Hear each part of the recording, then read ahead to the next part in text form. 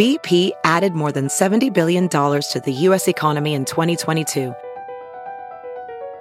Investments like acquiring America's largest biogas producer, Archaea Energy, and starting up new infrastructure in the Gulf of Mexico. It's and, not or. See what doing both means for energy nationwide at bp.com/investing in America.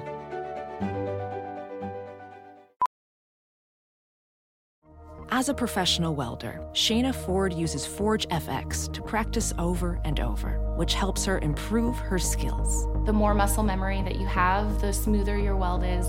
Learn more at meta.com/metaverse impact.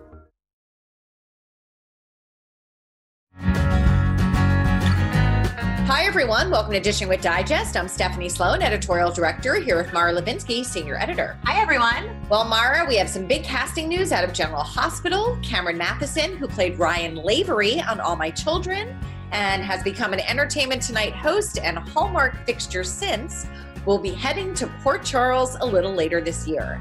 So the show is keeping mum about who he will play, so we'll have to wait to hear about that.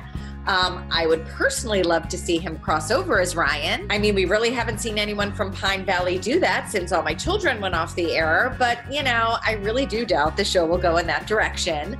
I mean, there is that primetime reboot from Kelly Ripa and Mark Consuelo's coming, so it's not like we won't be seeing those familiar faces, but I just feel that crossovers have been so One Life heavy. It would be nice for, like, All My Children to get the same ABC love. But you know, what's so crazy is that One Life and All My Children were canceled 10 years ago this month. And just thinking about that is really mind-boggling. Yeah, that's sort of a devastating milestone to me. You know, I can remember where I was standing and where you were standing when we got the news. You know, I covered All My Children for the magazine for many years, and I had so many close ties to the cast. It was like a really painful time for me. And also for people who love soaps in general, you know, it's been nice to see people, super talented people at that, like Torsten Kay and Michael Knight and Melissa Claire Egan from All My Children find new daytime homes. And, you know, while so much about Cameron coming to GH is currently shrouded in mystery, this much I can say with certainty. He is one of the most genuinely kind and lovely people in the business. And with all of his success, he has always celebrated his soap roots and been a champion for the genre. So on a personal level, I'm happy to have him back in the fold. And I'm just remembering that not only was he always so game to do whatever we needed for an assignment, but his wife once walked to our office to hand deliver personal photos from a Halloween party that they threw with a bunch of people from the show in attendance so that we could run them in the magazine. So shout out to you, Vanessa Matheson, as well. I mean, that is definitely true. He is just such a genuinely good guy and has maintained, you know, such a positive attitude despite some incredibly challenging life struggles. Mm-hmm. You know, it's really impressive. But regarding those cancellations, I mean, yeah, I absolutely remember where we were and truly having a feeling, if I'm being honest, of, you know, can the magazine survive with only 4 shows? You know, and I think it's such a testament to this business and the fans that we have who read the magazine. I mean, the history of the genre is so special to those who have watched it through the years. And I feel like the fact that you and I are able to write about shows from the past and catch up with beloved stars who made an impact also goes a long way in why people are still so connected to it. I mean, I am super interested to see what people are up to. I love our historical sections where we get to reminisce about moments or storylines that once meant so much. And, you know, it amazes me how much material there truly is to mine from, like, you know, all the decades soaps have been on the air. Yes, absolutely. You know, I feel like we are all part of this exclusive club, you know, those of us whose jobs relate to daytime TV and those who are fans of it. And we don't want to give up our membership just because there are only 4 shows left. You know, we want to rally behind those 4 shows and support them and lift them up. But we also want to keep the ones that are no longer with us close to our hearts and continue to celebrate their legacy and the legacy of all the people who were once part of it. So another huge piece of GH news that we broke last week online is the return of Sean Blakemore as Sean Butler. The actor Sean won a Daytime Emmy for Outstanding Supporting Actor in 2016, very deservedly, might I add. And a funny story about that night is that he was on location somewhere the night of the ceremony, and his flight was delayed. And I remember, because I was hanging out with Vanessa Antoine, who played Jordan at the time, this sort of like flurry of texts between them, kind of trying to figure out a plan if he missed his category and won. And indeed, he missed his category and he won. And Vanessa accepted the award on his behalf. And you know how sometimes if you have an iPhone, like random pictures from the past will pop up? Just the other day, I don't know how my phone knew, but this like flurry of photos in my phone showed up of different people from the cast like posing with his Emmy before he could get to it. Like I have photos of Vanessa and with Jeffrey Vincent Paris, who played Carlos. So Vanessa had custody of the statuette, and then Sean finally made it back in time to walk into the GH after party to this huge, warm, thunderous round of applause from his GH family, and was reunited with his Emmy. And I remember him telling me later how much that like joyful reception meant to him. But his character, Sean, has been rotting away in Pentonville since 2015, when he took the fall for shooting Hayden in the head. And much like, you know, John Stamos's Blackie Parrish before him, and like Scott Reeves's Stephen Lars Weber before him, he has been in jail longer than his sentence was for. So I think many AGH fan has really been hoping that we would see him again. And his first air date is coming up soon. And I am so, so excited.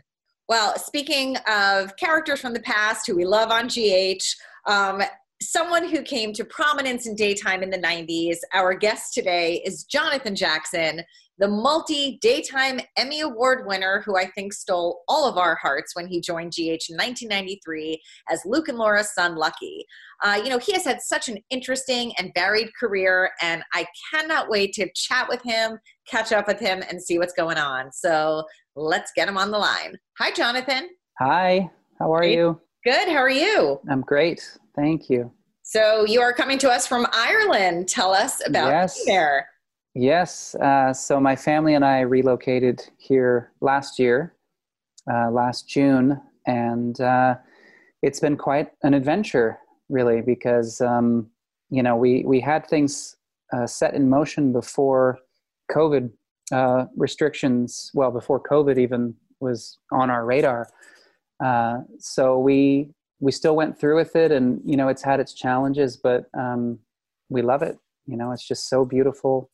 Ireland has been a huge part of my life ever since I was really young. So we love being here. Yeah, and you know, we're still waiting for things to open up because it's been on pretty strict lockdown for about 6 months now. So, but thankfully, it's, you know, there are mountains and beaches and so much beauty that even in a lockdown, there's a lot to do and a lot to be grateful for.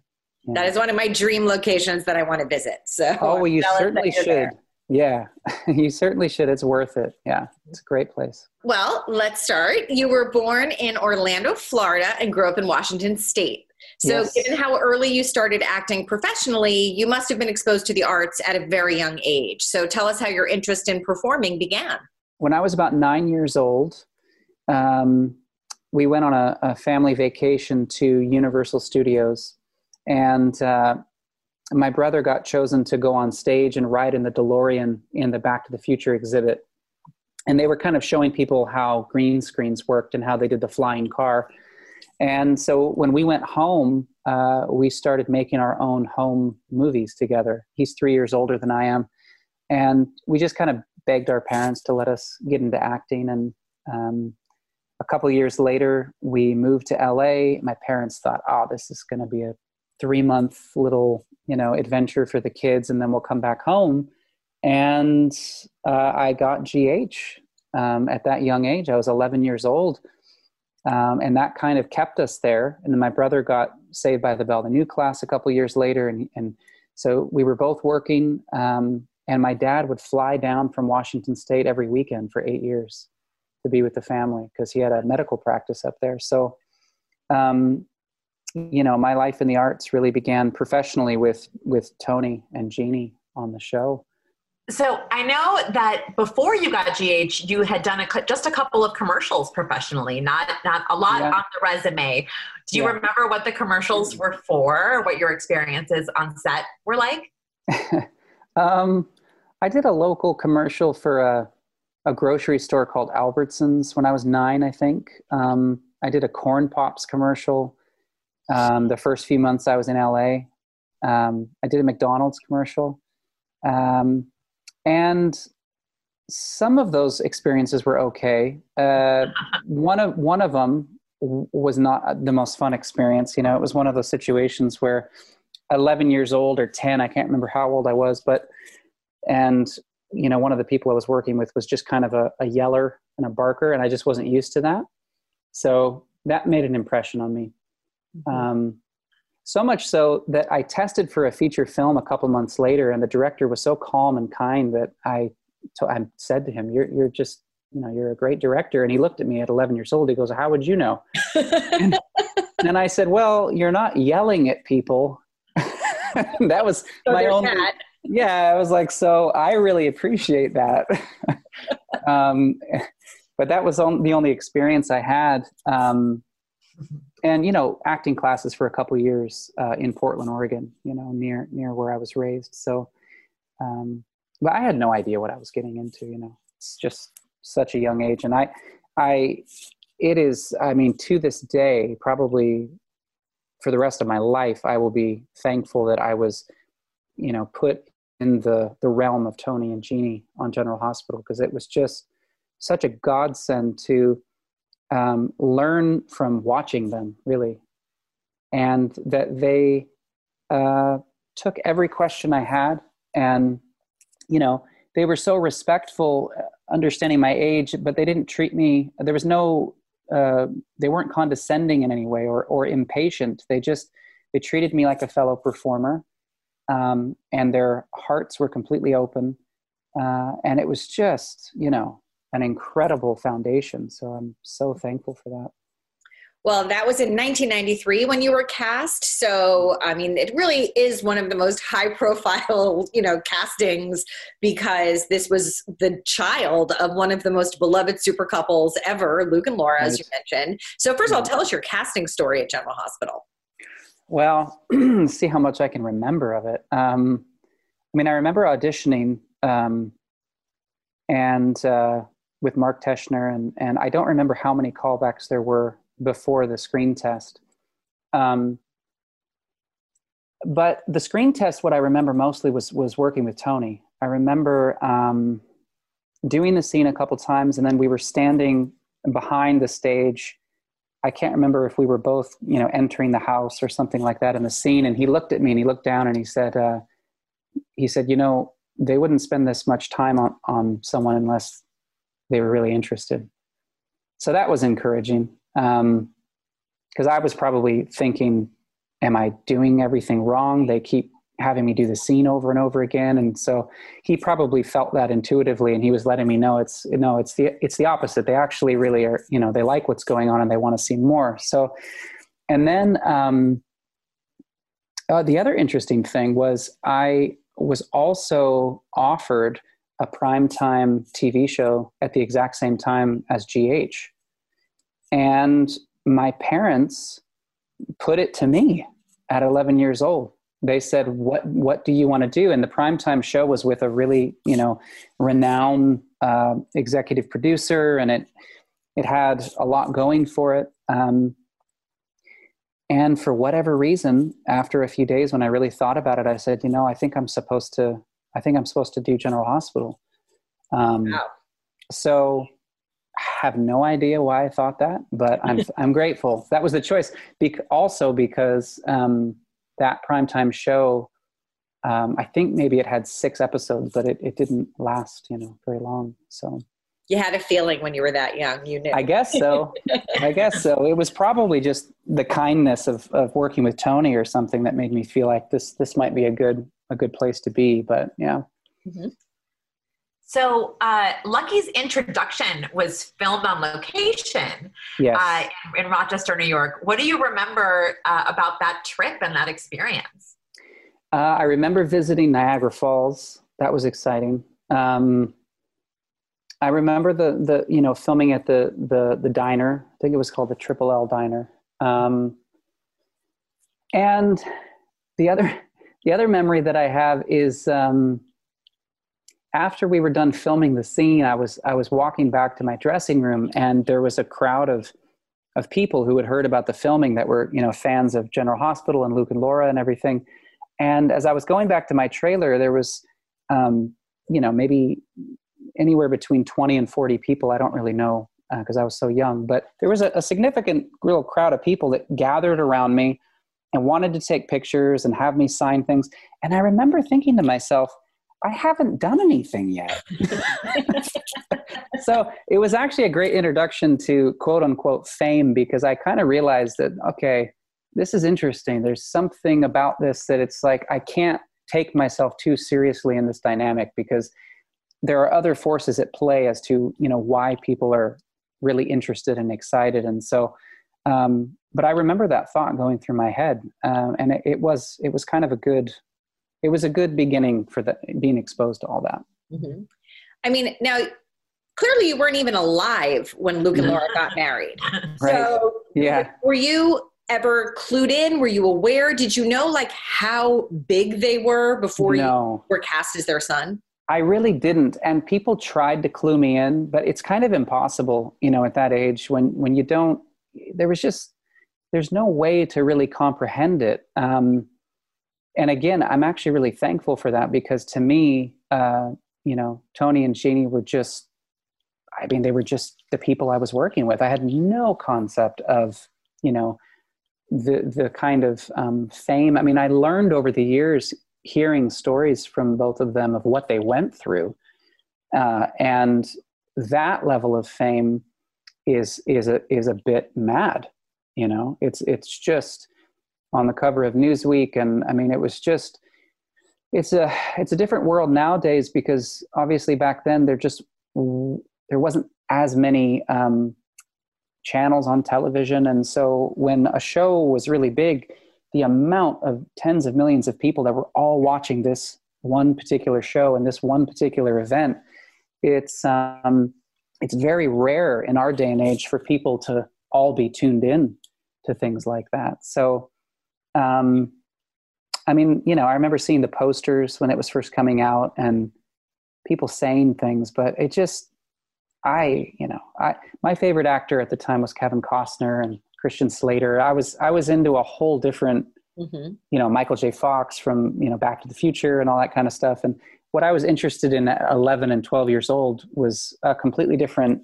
realm of film and television. So I just had no place to put that, but it was good. It was good that was the case, I think.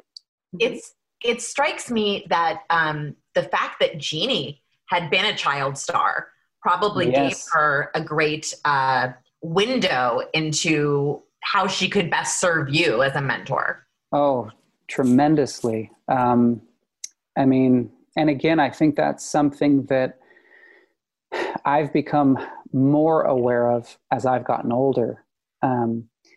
It's a strange thing, the way, as a child, when you see people that are a few years older than you when you're young, sometimes they seem like they're so much older. So when I was 11, I would hear stories, or I might not be remembering this correctly, but I think Jeannie may have only been 14 or so when she started on GH. Yeah. But at the time, as an 11-year-old, 14 sounded a lot older. So it took me a few years of growing up and looking back going, wow, I mean, that's a child. She was just a young girl. And, but I remember so many moments where she would just speak from her heart, really, and from her soul. It's almost difficult to articulate in some ways, because there was so much that both her and Tony were selflessly giving to me that really, I think, protected me in many ways from a lot of different traps that and difficulties that are bound to be there. Performing as a young person is a very, very vulnerable and difficult thing to do. And they were just both amazing. And Yeah, I remember specific conversations with Jeannie about a lot of that. And I always felt comforted. I mean, she really had that a motherly presence that was amazing. Mm-hmm. Yeah. Now, you were only 11 and you're now working full time. So how did your life change? Well, my life changed completely in that sense. I mean, I remember the first time that I had a script, pass the screen test of lines to memorize, and it was extremely overwhelming, and it's a bit relentless, work on daytime. And there's nothing that can really prepare you for it.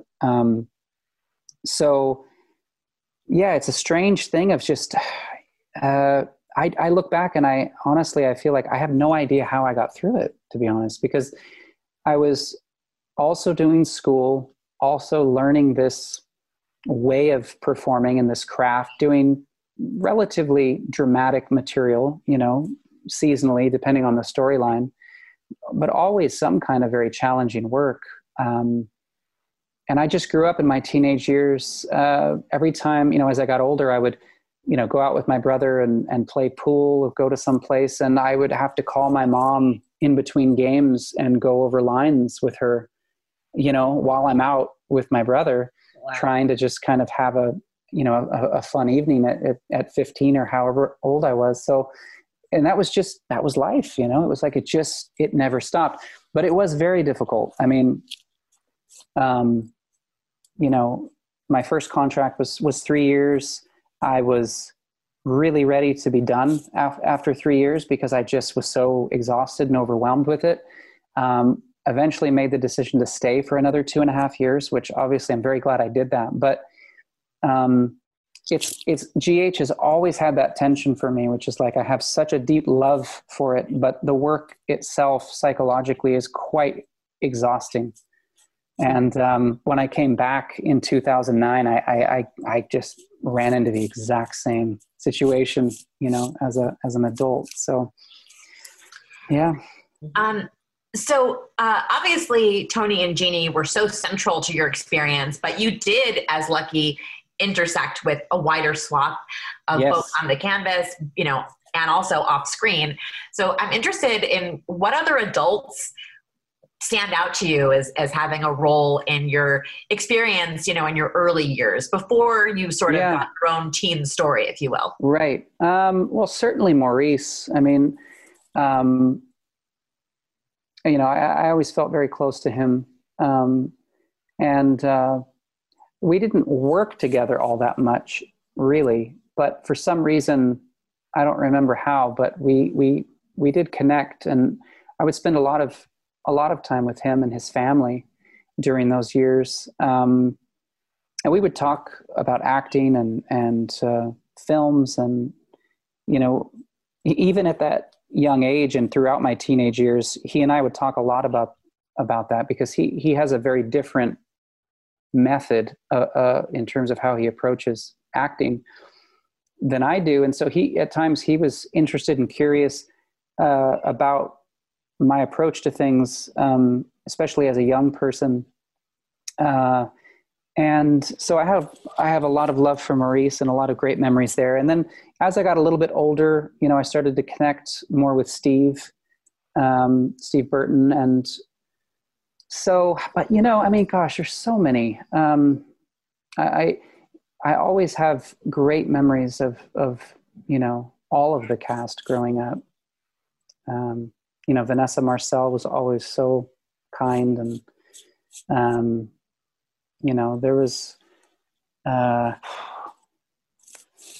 John Ingle was one of the most optimistic, rays of sunshine around the studio. I always remember being amazed at that. Even as a young kid, I thought, wow, I hope I can be that joyful and appreciative of things, as I grow up and as I get older. So, but I could probably go on and on. There was a lot of moments. Everyone was really kind, Mm-hmm. Well, early on in your GH days, you made your feature film debut in Camp Nowhere, where your co-stars included Christopher Lloyd, who I imagine meant something to you from Back to the Future, and Jessica Alba. So what was that experience like? That was amazing. And you're absolutely right, because Back to the Future had a huge, presence in our home for various reasons. So when I got a chance to work with Christopher Lloyd, that was amazing. And he, honestly, for me, he really had a similar presence to Tony, in the sense that he was also very selfless in his approach to acting, and encouraging and open and funny, and just so seasoned with improv and keeping things fresh and all that kind of stuff. And I think because I'd watched Back to the Future so much, there was almost a strange familiarity that I felt, and when you're a young performer in particular, whether it's acting or music or anything, really, you begin by imitation. I mean, that's kind of the first place to begin. So a lot of the little things I was experimenting with on Camp Nowhere was kind of rooted in Michael J. Fox's timing, and it was through watching him and observing him. So there was sort of an odd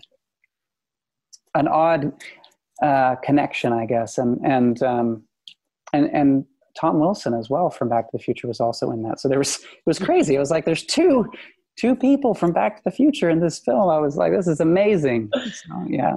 And Jessica Alba, she was very, very sweet. And, there was a whole host of young actors working on that film.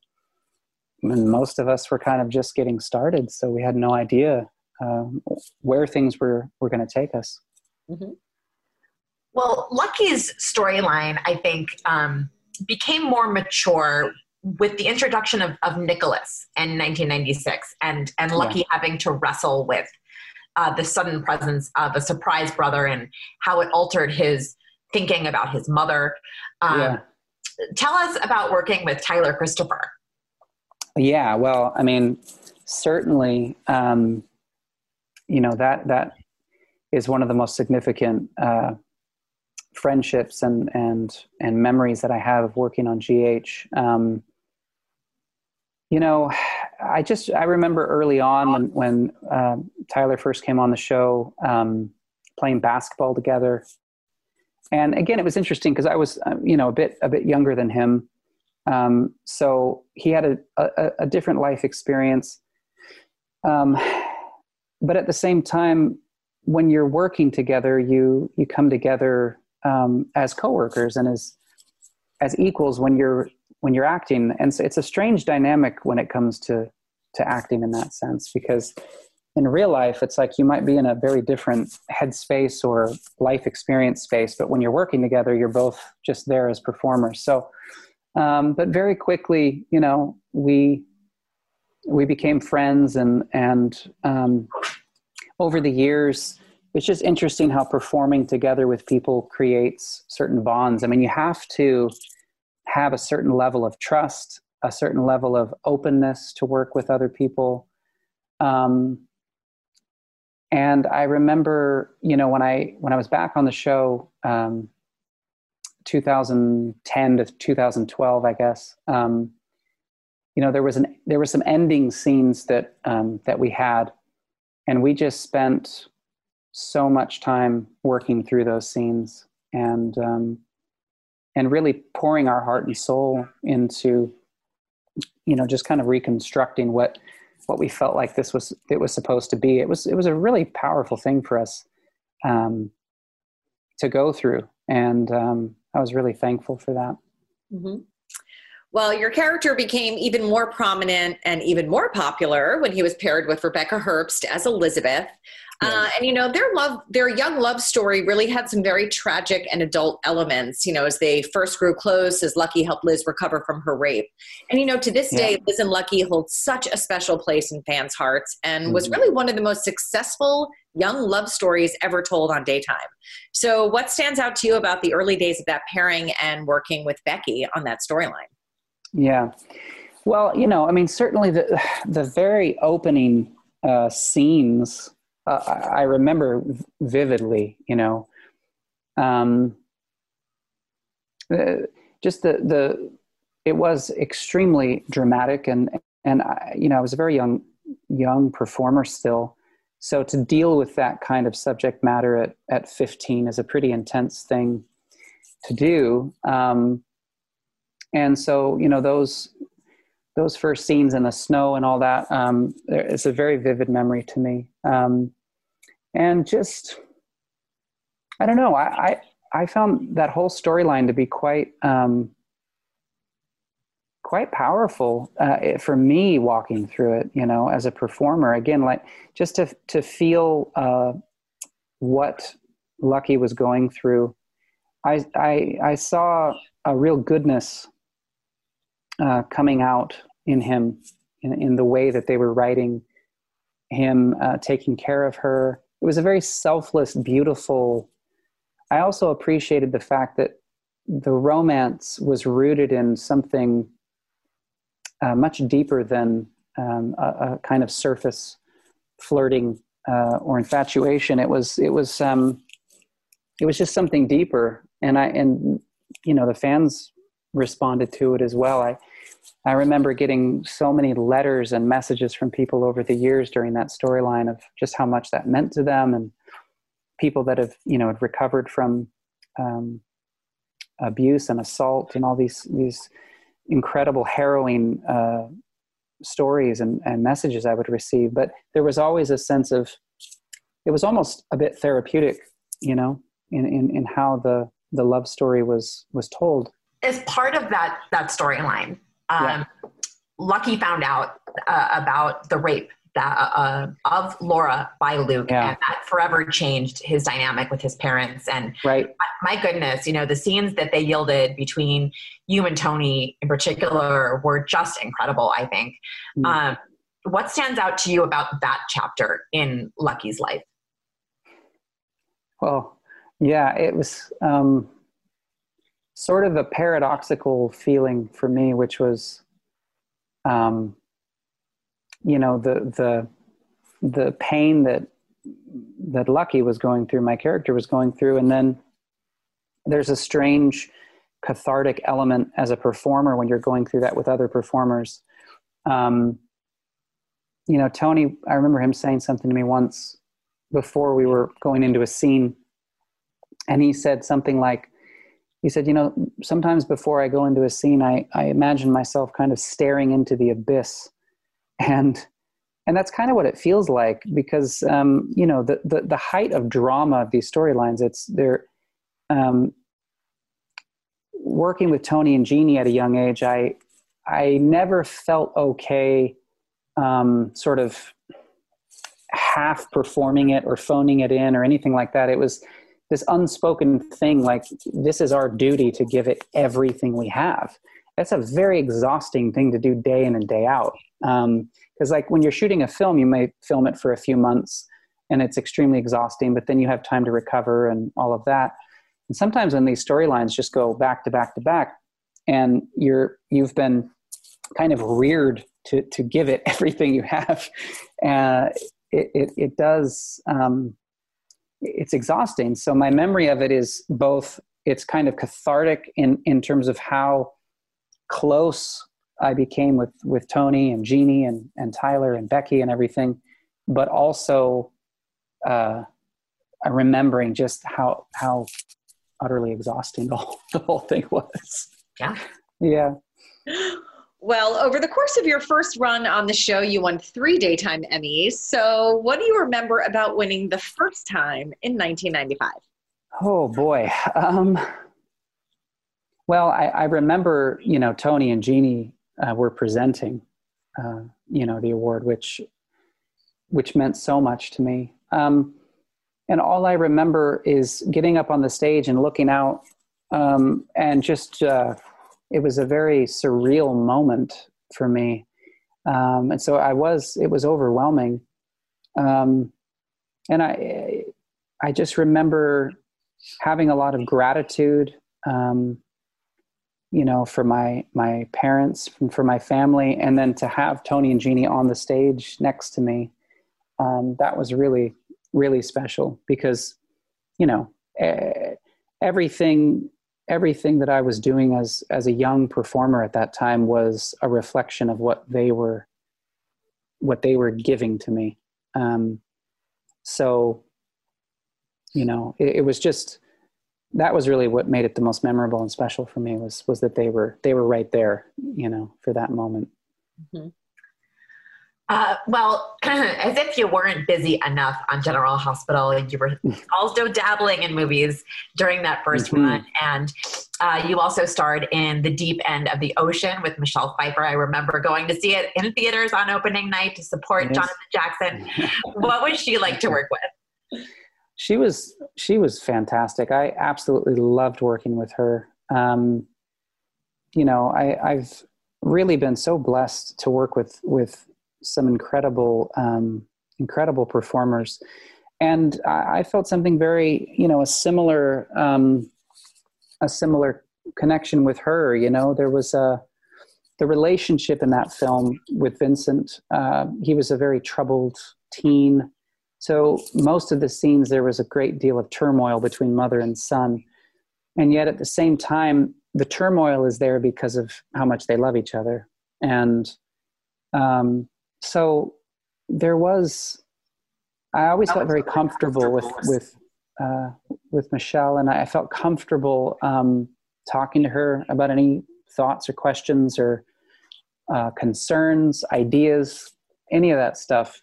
She was incredibly open and just, you know, I think an incredible actress. So I was learning a lot from working with her and just thoroughly enjoyed the whole process. And that project was a great challenge and a fun project for me because the novel was really beautifully written. And so it was exciting to just delve into a different character during that time and have something that had a lot of depth as well. Tony wrote me a really beautiful, you know, letter right before I started filming that, which was very helpful. Because I was researching a lot. I was reading the novel and I was preparing as much as I can. And he said something to me that I've never forgotten. He said, just remember that it's impossible to act information. Mm-hmm. And that was really great because you can do a lot of preparation, but at the end of the day, you can't really act the information. Acting is a sort of mysterious letting go. It's not intellectual primarily. So that was very, very helpful at the time. Mm-hmm. Well, you mentioned that you did stay a little longer than you had intended, but in 1999, you did make the decision to leave. So what went into that decision and what was that like for you? A lot of things went into the decision. You know, honestly, I would say that the main thing was just the exhaustion of being a teenager and doing school, trying to get through high school and working, you know, it was around 50 weeks a year at the time for that many years. And so I needed to, and within that, it was also the excitement of, you know, doing other characters, other projects and things like that, which General Hospital was very accommodating during those years to do The Deep End of the Ocean, Camp Nowhere, and some other projects. But I would always have to, like Camp Nowhere, for instance, I would film Tuesday through Saturday, I think. And then I would film all of my week's worth of work on GH on Monday. So, you know, I was doing the film Tuesday through Saturday. I was memorizing 30 to 40 pages of material on Sunday to work all day Monday and then go back to filming. And this went on for 8 to 10 weeks. So I was able to do these films, but it was, you know, it was at a price to some extent. So I was just excited to say, I can breathe a little bit. I can do some other roles and maybe just recover a touch. So, you know, but I always had it in my mind when I left, even in 99, that I wanted to be able to, you know, come back. And I never saw it as a thing like, okay, now I'm leaving and that's it. You know, it's like, I just not interested in ever coming back. I never saw it that way. I saw it as it was such a foundation inside of me, really, that I always wanted to be able to, come back and work on GH from time to time. So it took longer than I thought, actually, for that to happen. Your availability for other projects was taken advantage of. You had so many different projects that you did before ultimately you did come back to General Hospital. And one movie that I want to mention was 2002's Tuck Everlasting with Alexis Bledel. Another time, I don't remember the last time I went to a movie, but if Jonathan Jackson was in a movie at that time, clearly I was there. What was filming that project like? That was another, highlight for me, another great experience. Great cast, just a beautiful story. I love period pieces, so that was fun to get to. It's a literary piece, and so I love books and reading and all that kind of stuff. So just the whole project was exciting for me. Huge Ben Kingsley fan, so that was amazing to get to work with him and observe his process, as well as Sissy Spacek and William Hurt. I was just, with all the projects I've done over the years, I just love observing different performers, how they do what they do. It's always fascinated me. It's so vastly different, the way that people approach what they do. Alexis was amazing. So it was just fun. The other thing I enjoyed about Tuck was the character was full of joy and had an exuberance for life. And as we mentioned on General Hospital, there was a lot of intense drama going on. And then a lot of the other films I had done were quite dramatic and intense. So I actually hadn't really played a character that had this sort of joyful presence. And it was kind of relieving, to get to do that. So I appreciated that. Yeah. You got to channel your inner John Engel. Yeah, exactly. Well, 2002 was also a very big year for you personally. You got married to your beautiful wife, Lisa Voltaggio, who had played the role of Hannah. So how did you know she was the one? Well, we met on General Hospital, but we didn't really work together. I mean, we may have been in some scenes, where a lot of the cast were in certain events, but we didn't really work together. We crossed paths. And then after I had left the show, she started, we had these, Bible study gatherings at my house for a while, and some of my coworkers and friends and different people would come and visit. And so she was invited to come to our house. And so over the next couple of years, we, became friends and really got to know each other outside of acting. And it was a deep friendship, I guess. I mean, because we never dated. We knew each other. We would see each other every weekend pretty much for about 2.5 years. And then I was sort of crazy enough to propose to her, and found out that she, had feelings for me for the last couple of years. We'd never talked about it or never really gone out to coffee together, but we were always around each other with a group of friends. And so it was amazing. It was just one of those things. I look back on it and I go, it's one of those things you look and you go, I don't know how I knew, but I really knew. Well, yeah. 20 years later, almost, into the marriage, you knew something. You were right. Yeah. Pretty neat. So, in 2004, you and your brother formed your band, E-Nation. Yeah. What have been the highlights for you of the musical aspect of your career, which has also been pretty substantial?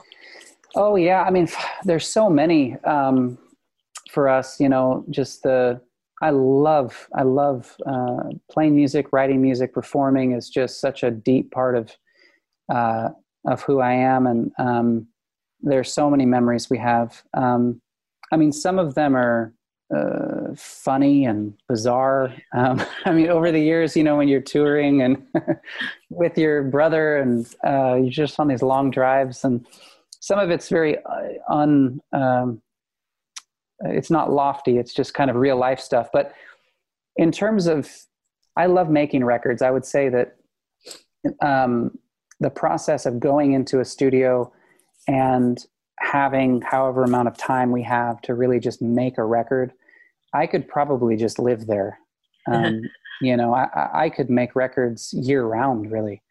And I just absolutely love the process.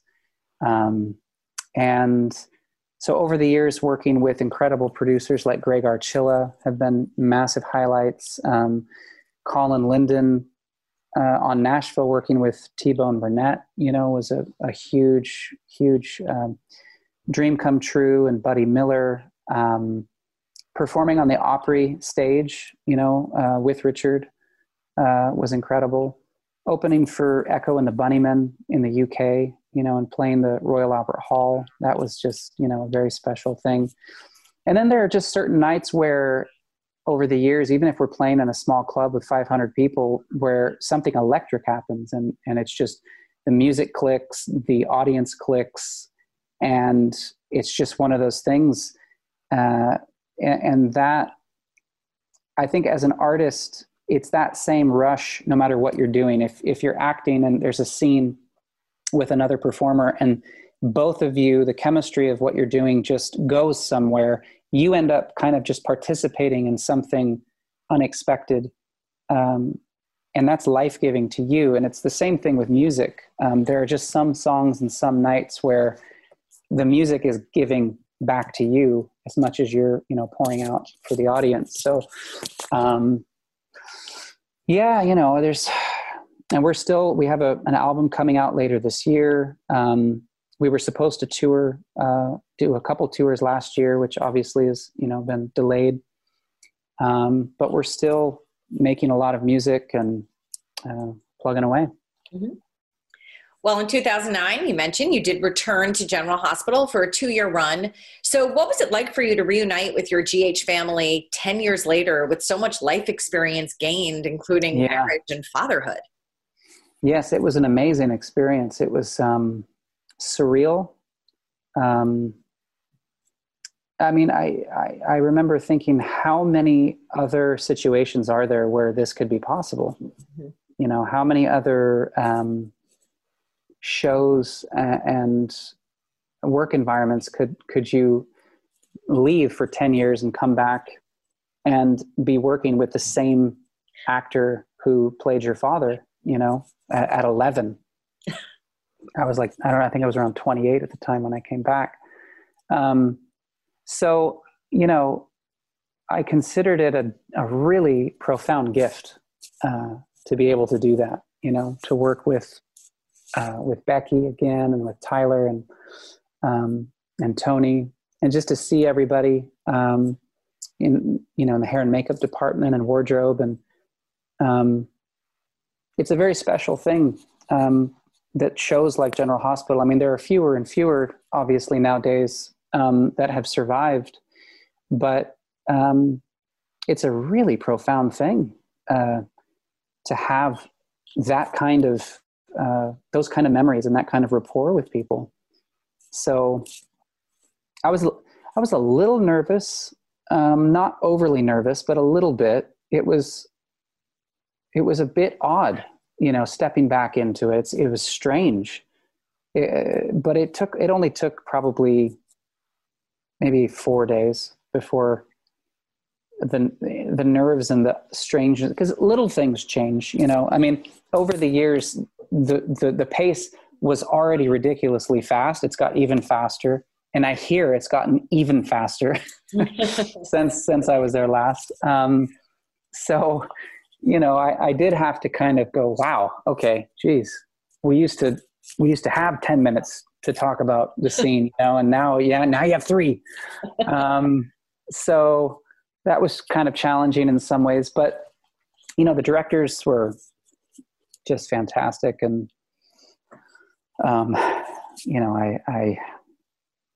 I feel very comfortable as a performer. I feel very free there, because, just growing up working there, it's just, there is this feeling of freedom, which is great. And knowing the character too. And I think it took me a little while to kind of remember a lot. I remember a lot of the interviews I would do at the time, because, people had been watching the show for 10 years and I hadn't. and my character had been on the show, but I hadn't. So I was clueless on a lot of things. And everyone I would talk to knew more about, what was going on than I did. I had this wealth from, the 6 years I was on the show to begin with. So I was constantly drawing from that. And then I was getting all this new information from the directors and writers and fans. And I would say that to fans. I was like, look, you know way more about what's going on than I do. I'm completely, I'm lost right now. So, but other than again, you can't act information. So other than I was learning this information, but I actually still felt very comfortable playing, Lucky. It was just extremely natural. It was amazing to be on the set again, working with Tony. That was artistically, it was feeding my soul for sure. Mm-hmm. Well, you picked up 2 more daytime Emmys for that run. I mean, you had the 3 for younger actor. Now you had 2 as supporting. That's pretty darn impressive. But what did it mean to you personally to have that honor bestowed on you? Well, I was very, that was another surreal thing. Because again, when you mentioned the first Emmy I had won when I was 12 years old. So I remember when I can't remember what year it was, maybe 2011, when I won that year, I remember this feeling, the memory of that first time, because I'd been away for so long. To come back, it felt so surreal again. And so I was, extremely humbled and shocked at the whole thing, and kind of, it was a bit bewildering. But it was an honor. It felt good as an adult performer, to, be duking it out, so to speak, with the adult performers. Cause I was always, I was there as a young person, as a kid and a teenager. So that was an honor. I was very grateful for that. And again, I've always felt like it was as an actor, you're never acting alone. Except if you're Tony Geary sometimes, because he did a one-man play, which was pretty genius. But other than those rare circumstances, you're never acting alone. So whatever the scenes were, I remember some significant scenes with Becky and Tyler, and so it always felt like I was sharing that and experiencing that with them. There's no way that I would have been on that stage if I hadn't have been working with such incredible performers. So, and the writers, God bless them, they gave me a lot to do and continued to take chances and kind of push me, which I appreciated and resented simultaneously. So you left again 2 years later, and you've alluded to the fact that it was because of the schedule. So tell us your reasons for making that decision. Yeah, honestly, that was it. That was it. I was just, I was planning on staying. I kind of had my life set up where I thought, well, this is, this makes sense. This is great. I love the people I work with, and, my family is happy here. This is good. But the degree of, it was a combination of the amount of work and the type of work that it was for me. It was just, as I said before, it was a bit relentless, the dramatic situations that were happening. And I remember in the 90s, I could be wrong. Maybe this is just, the wrong memory, but it seemed as though the storylines would, you'd have a 3-month storyline of massive intensity, and then it would just shift, and you would really have a bit of time to recover from the immensity of it, and then it would come back again. And for some reason, when I came back in late 2009 for those 2 years, it nearly felt like the entirety of the time was just, pedal down full.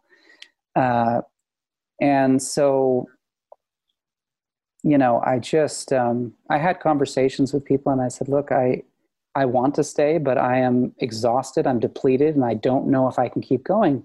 And it was one of those circumstances that at the end of the day, I just remember I was driving to work one day, and again, intellectually, everything in me was going, okay, I'm going to sign again. I'm going to continue. And I called my wife and I said, look, I don't know what's going on, but I'm just telling you, I just can't do it. And it's not a logical decision. But I can't. And so that was, that was that. And I think a lot of it is just how I'm wired, as a person. Other people, obviously, because they've been on for many more years and, do phenomenal work, they can kind of handle it and balance it in a certain way. I tend to need significant amounts of time to recharge, so I have something to give again. Mm-hmm. I think that other performers struggle with that as well. I really admire how clear you are about how you're wired and making decisions, but I think that people pay a price for not taking that time away. Yeah. I think you're probably right. And I think that this happens to people in many lines of work. You could say, it could be, medical, care workers, doctors, it could be athletes, oftentimes their body just starts to say like, I can't, it's not working. I can't do it. I have to recover in different ways. So I think people in general do have to face that. Even as parents go through, you get to burnout and you have to reassess and go, I'm not going to be much good to anybody if I'm, completely burnt out, and it is a hard thing to do because you feel like you're either letting certain people down or letting yourself down or, not fulfilling certain expectations. But in retrospect, I look back on it and I do feel like it was, it was the right thing to do at the time. Mm-hmm. And Nashville came shortly after that, which obviously was a beautiful adventure for us and my family, which wouldn't have happened. So it all, happens for a reason, I guess. Well, to say I was a fan of Nashville would be an understatement. So, Avery came on and he was kind of a jerk. Yeah, he was. But when they paired him with Juliet and you worked with Hayden Panettiere, I feel like we saw a completely different side of him, and it really was an evolution for that character. So when you look back sort of at the early years and where your character went, what stands out to you about that? Well, definitely that, character arc. The character of Avery easily could have. He was a jerk. He was a bit of a punk, and he was kind of a spoiler in some way to Scarlett and Gunnar, and so I could have been written off the show easily, I think, with where the character was, and he was quite unlikable. So I don't know really how it happened, but I just know I'm very thankful to, Callie Curry, for seeing something in me that they shifted the trajectory of the character. And it actually turned out, I think, to be better that it happened that way, that he started out being a bit of a jerk, because it allowed there to be a bit of humility and reassessment, which is always a fascinating thing to watch. When you see a character maybe be too ambitious or selfish or narcissistic, and kind of hitting these walls and realizing maybe I don't want to be that guy. Mm-hmm. Maybe there's more to this life than just trying to, pursue my career. It's a fascinating thing. And it's a very realistic thing that performers go through. I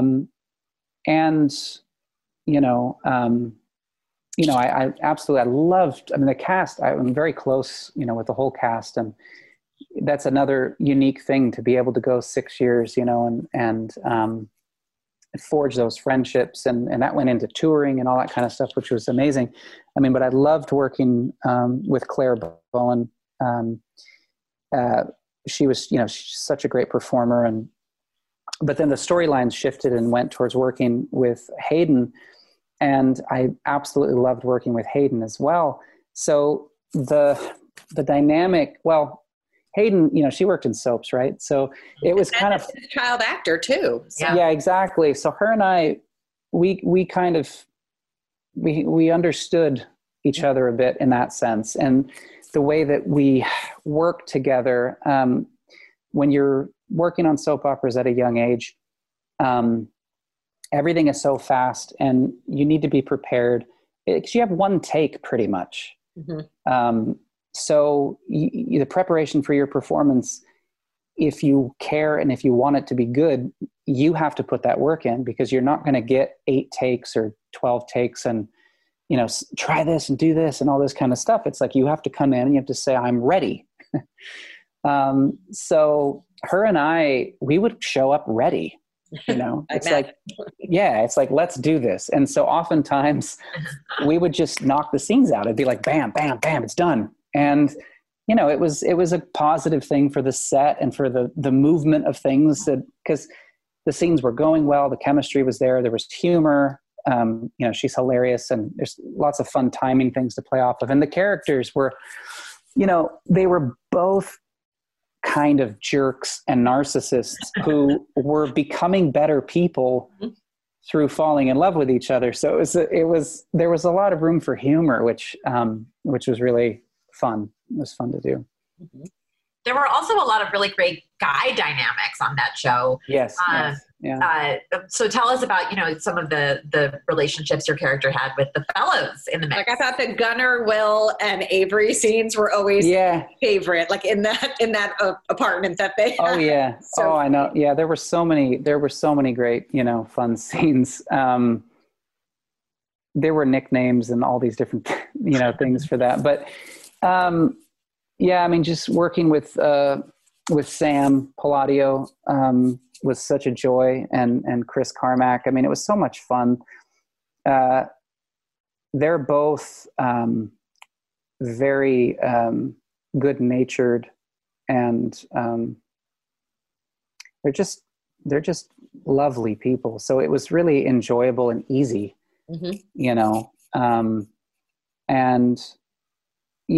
again, the dynamic of a primetime show is very different than a daytime show, because we're only doing, 5 to 7 pages a day or somewhere around that.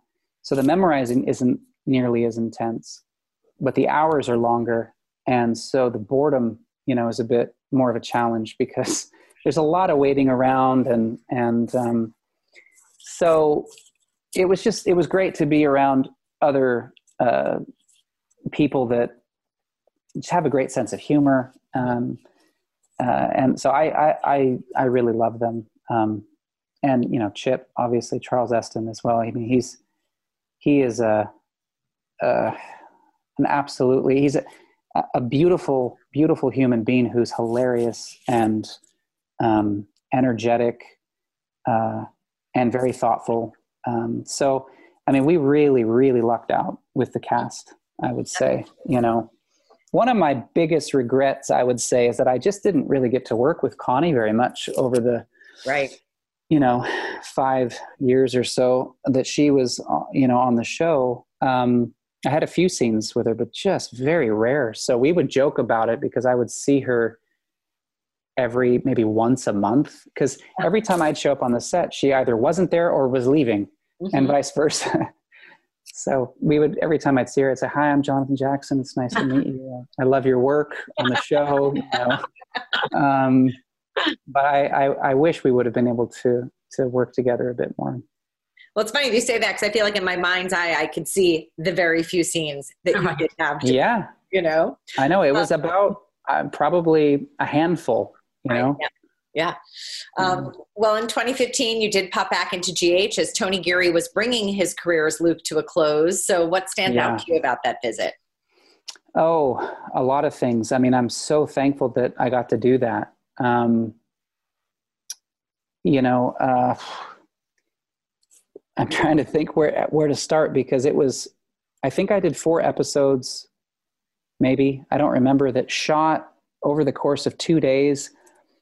It was either 100 pages in 2 days or 150 in 2 days. I can't remember, but it was an insane amount. And I remember having the biggest splitting headache in between scenes, but also loving every minute of it. I brought my daughter with me on the trip. And what year did you say this was? 2015? Yeah. So she was maybe 9 or so. So that was, that was a daddy-daughter adventure that I remember really well, which is great. And also the fact that she got to connect with Tony again was really special. Mm-hmm. But what I remember mostly was I was also getting to work with Jeannie again, because that, I hadn't really seen her or worked with her in so many years. So that was another phenomenal bonus and very special to me to connect with her again. And then the scenes themselves, as always, I remember being 11, 12, 13 years old, going into Tony's room or Jeannie's room and just working through the scenes, and it was the same. I arrived in LA, I called Tony from the hotel, and he and I just talked for, a long time about the scenes. It was like, okay, let's see what we have here, and let's see what we can do with this. Let's try to figure this out. Mm-hmm.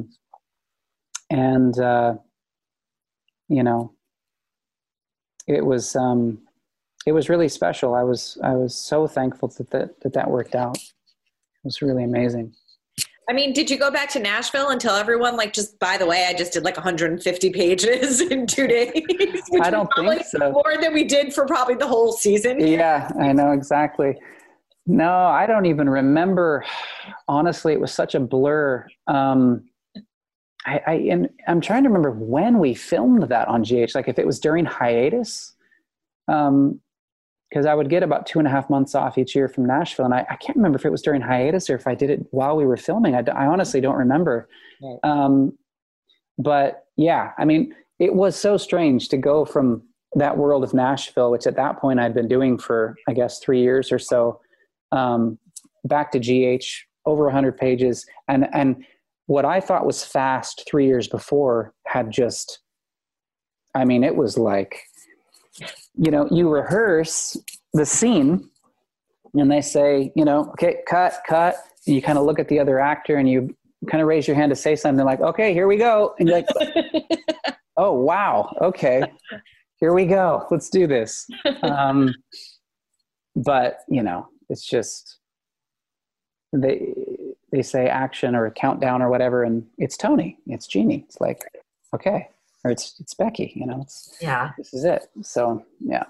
Well, it's something that I have struggled with as a viewer, the idea that Lucky expressed that he's broken or has a darkness in him, and therefore he cannot be in Port Charles and he cannot raise his child. But I got to say, you sold it better than I can imagine anyone selling it. And you had such powerful scenes in such a compact amount of time. They really, really stand out in my mind. Thank you. That's amazing. For me on a personal level, they really do, stand out for me, just because those were really, those were special moments for Tony and I working together. It's, again, it's one of those things. Sometimes you're working on a project, and if it's a film or early on in a series, let's say, where you're thrown into a relationship. You don't know this other performer at all. And it's your mother or your wife or your sister or something. And you've just met them. And there's something interesting about doing that and trusting and performing. But in those scenes with Tony, it was like there was a lot of, I knew these were his last scenes. Mm-hmm. So there's this whole other world, this whole overtones going on to the performances. And again, that just doesn't happen very often. Certainly there were some scenes towards the end of Nashville where we felt that as well as the show was coming to an end. But that is a blessing and something I'm very thankful for. Amidst all the various forms of chaos, it's the connection with my friends and the other performers that really make it worthwhile. Mm-hmm. Well, one of the reasons we're talking to you today is that you've written a book, The Harrowing of Hell, and you're running an Indiegogo campaign to raise funds to publish it. So Tell us about this project. Yes, well, this project began probably about 10 years ago or so. My oldest son, who was about 6 or 7 at the time, was really fascinated by an old story called Beowulf. And because he was so young, we got him the audio book. And so he would listen to this all the time. And it's this epic story about this hero, Beowulf. And he was just so captivated by it that it kind of drew my attention. And so I had been reading a lot of history books. I love reading, and I was really just delving into a lot of those things. And I stumbled across this sort of ancient story that really hasn't been told very much, which is this mythical event, which also happens to be something that was a part of history in terms of how Christianity was taught, is that after Christ's crucifixion, he actually went into hell to free everyone there. And so, in the ancient creeds, they talked about Christ descending into hell. And it reminded me a bit of Beowulf and some of the classic hero stories. So I had been writing these books of poetry. The first one I did was called Book of Solace and Madness that we released in 2012. And I was just so inspired by reading these events and also the fact that it just hasn't really been written about much or contemplated. So I thought of writing an epic poem, because these are very mystical events. There's no way to really know what happened or what it means fully in a literal sense, but going at it from a place of poetry really opened something up, creatively. So I've been waiting for years for the right time. So I was approached by Cave Productions and Cave Publishing about doing an Indiegogo campaign for the book. And I thought, it's I've been waiting this long. Maybe it's the right time. And we were actually going to do it last year. And then the pandemic happened.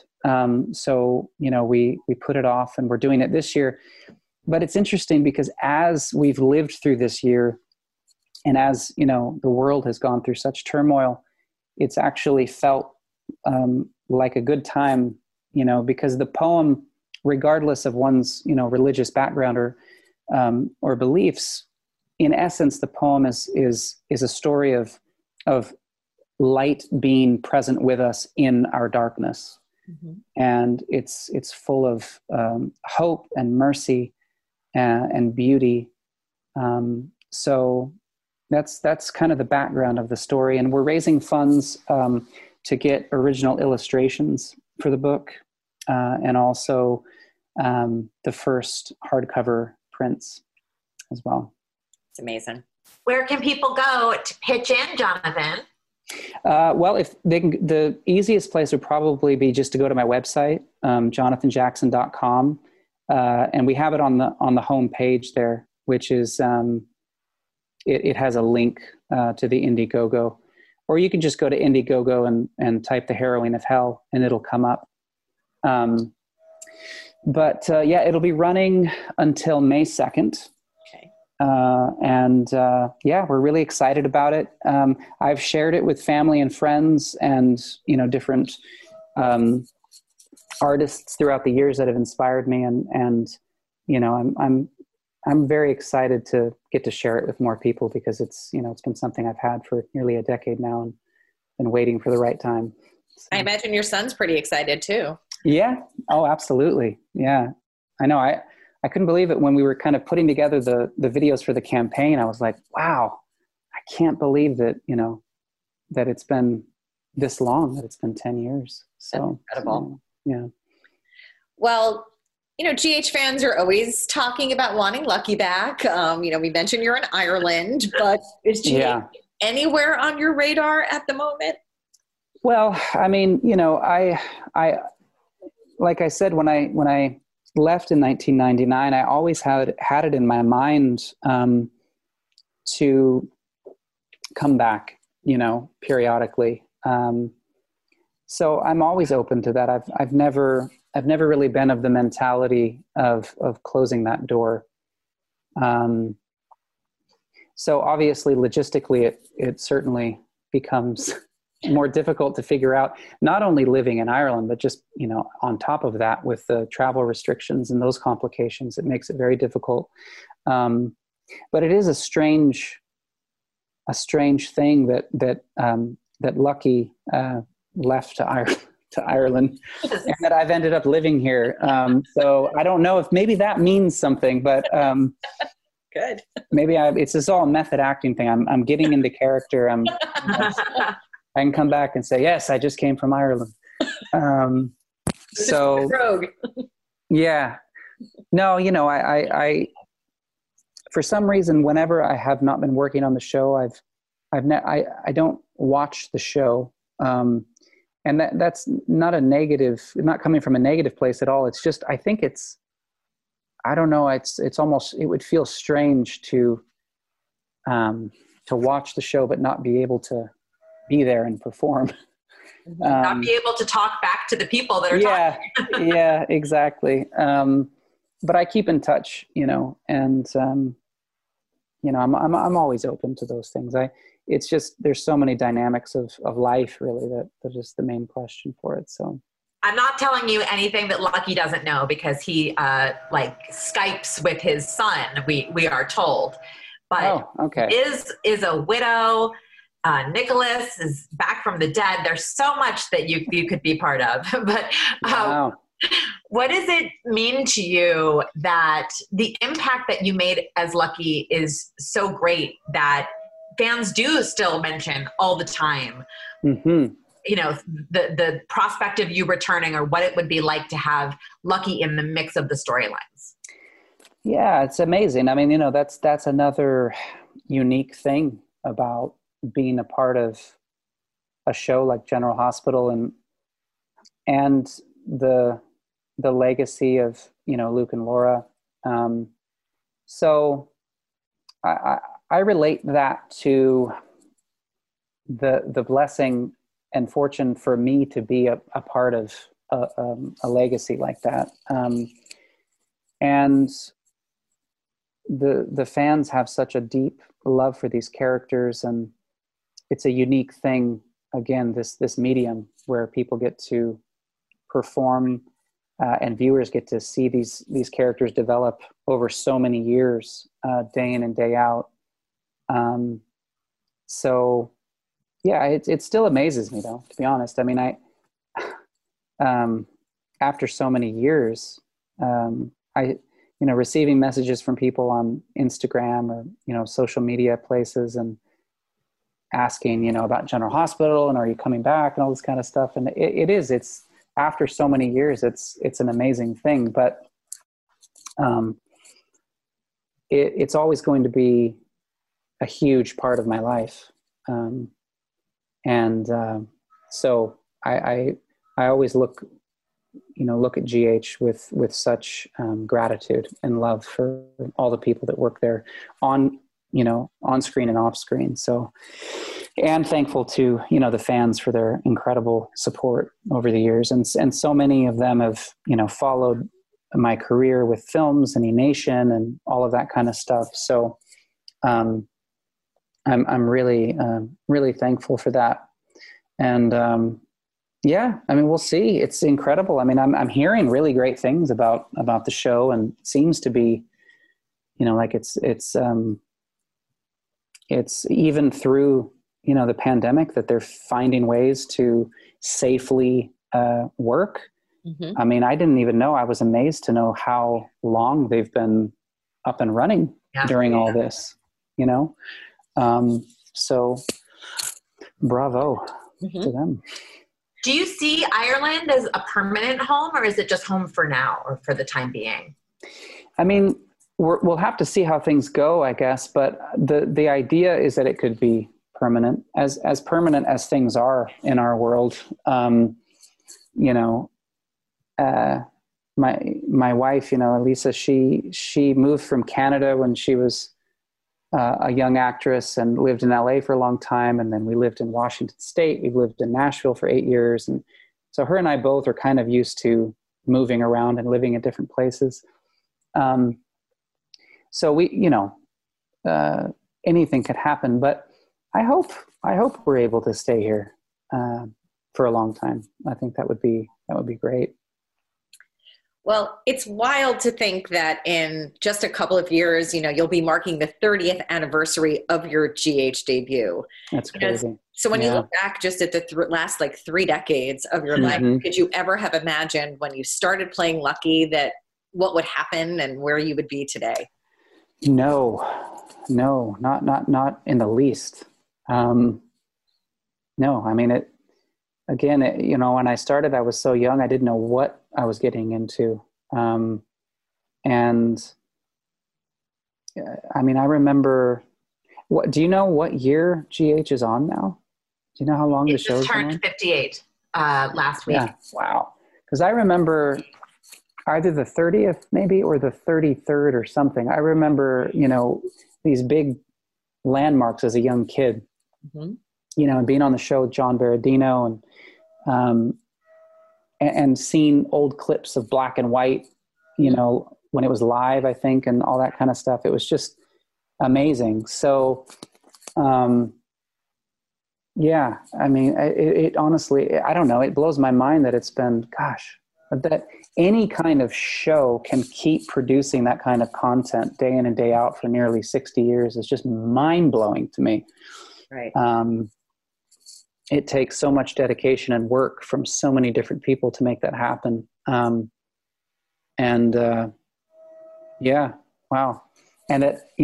couple of years from now, I'll be like half at the almost half mark. I guess it will. You will be. It will be exactly half. Yeah. Mm-hmm. Wow. It's incredible. Time flies. My youngest is almost the age I was when I started on GH. Yeah. That's crazy to think about. Yeah. When you had an 11-year-old, did you have a moment of thinking, wow, this is the age and I can't believe what I was doing? Yeah. Oh, for sure. Absolutely. When my oldest first turned 11, I remember thinking, how in the world was I, doing all those, I don't know how young kids do it. And it's, it's a difficult thing. I'm very thankful to my parents. Obviously they gave a good foundation to me. And then I was blessed enough to get in the right circles, because I know there's a lot of other young performers that for whatever reason, they're not in a great situation. But yeah, I've thought about that often, actually, with all three of my kids when they get about that age, and I think how would I feel as a parent, with that kind of responsibility, being on the kids. So, yeah, I don't know, but as you're growing up, as it's, you know what you know, it's your life and you don't know anything different. Mm-hmm. People would often ask, when I was maybe first left the show in 99, they would say things like, did you miss going to high school and going to prom and all these things? And it's kind of like, I don't know. I mean, because this is just my life. Like, I didn't go and then have it deprived from me. I was doing something else,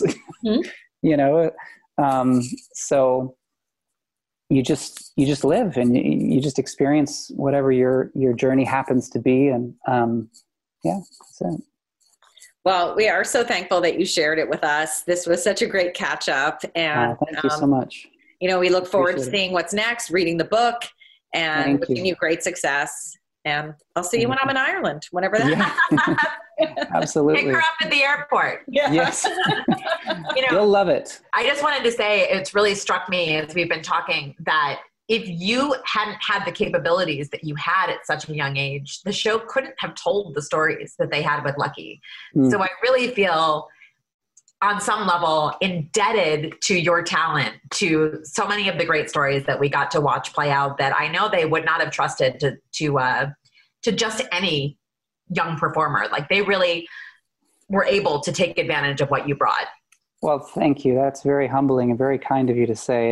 And that's, that's a blessing to hear. And as I said before, it's any amount of that is really the trust that, Tony and Jeannie gave me as well. So I really appreciate that. Thank you. Well, thanks again. This was so great. Thanks, Thank Jonathan. You. Bye. Thank you so much for joining us. Thank you to Jonathan Jackson for being our guest. If you like this podcast, please subscribe wherever you listen to podcasts. Be sure to pick up a new issue on sale now and come back next week for another podcast.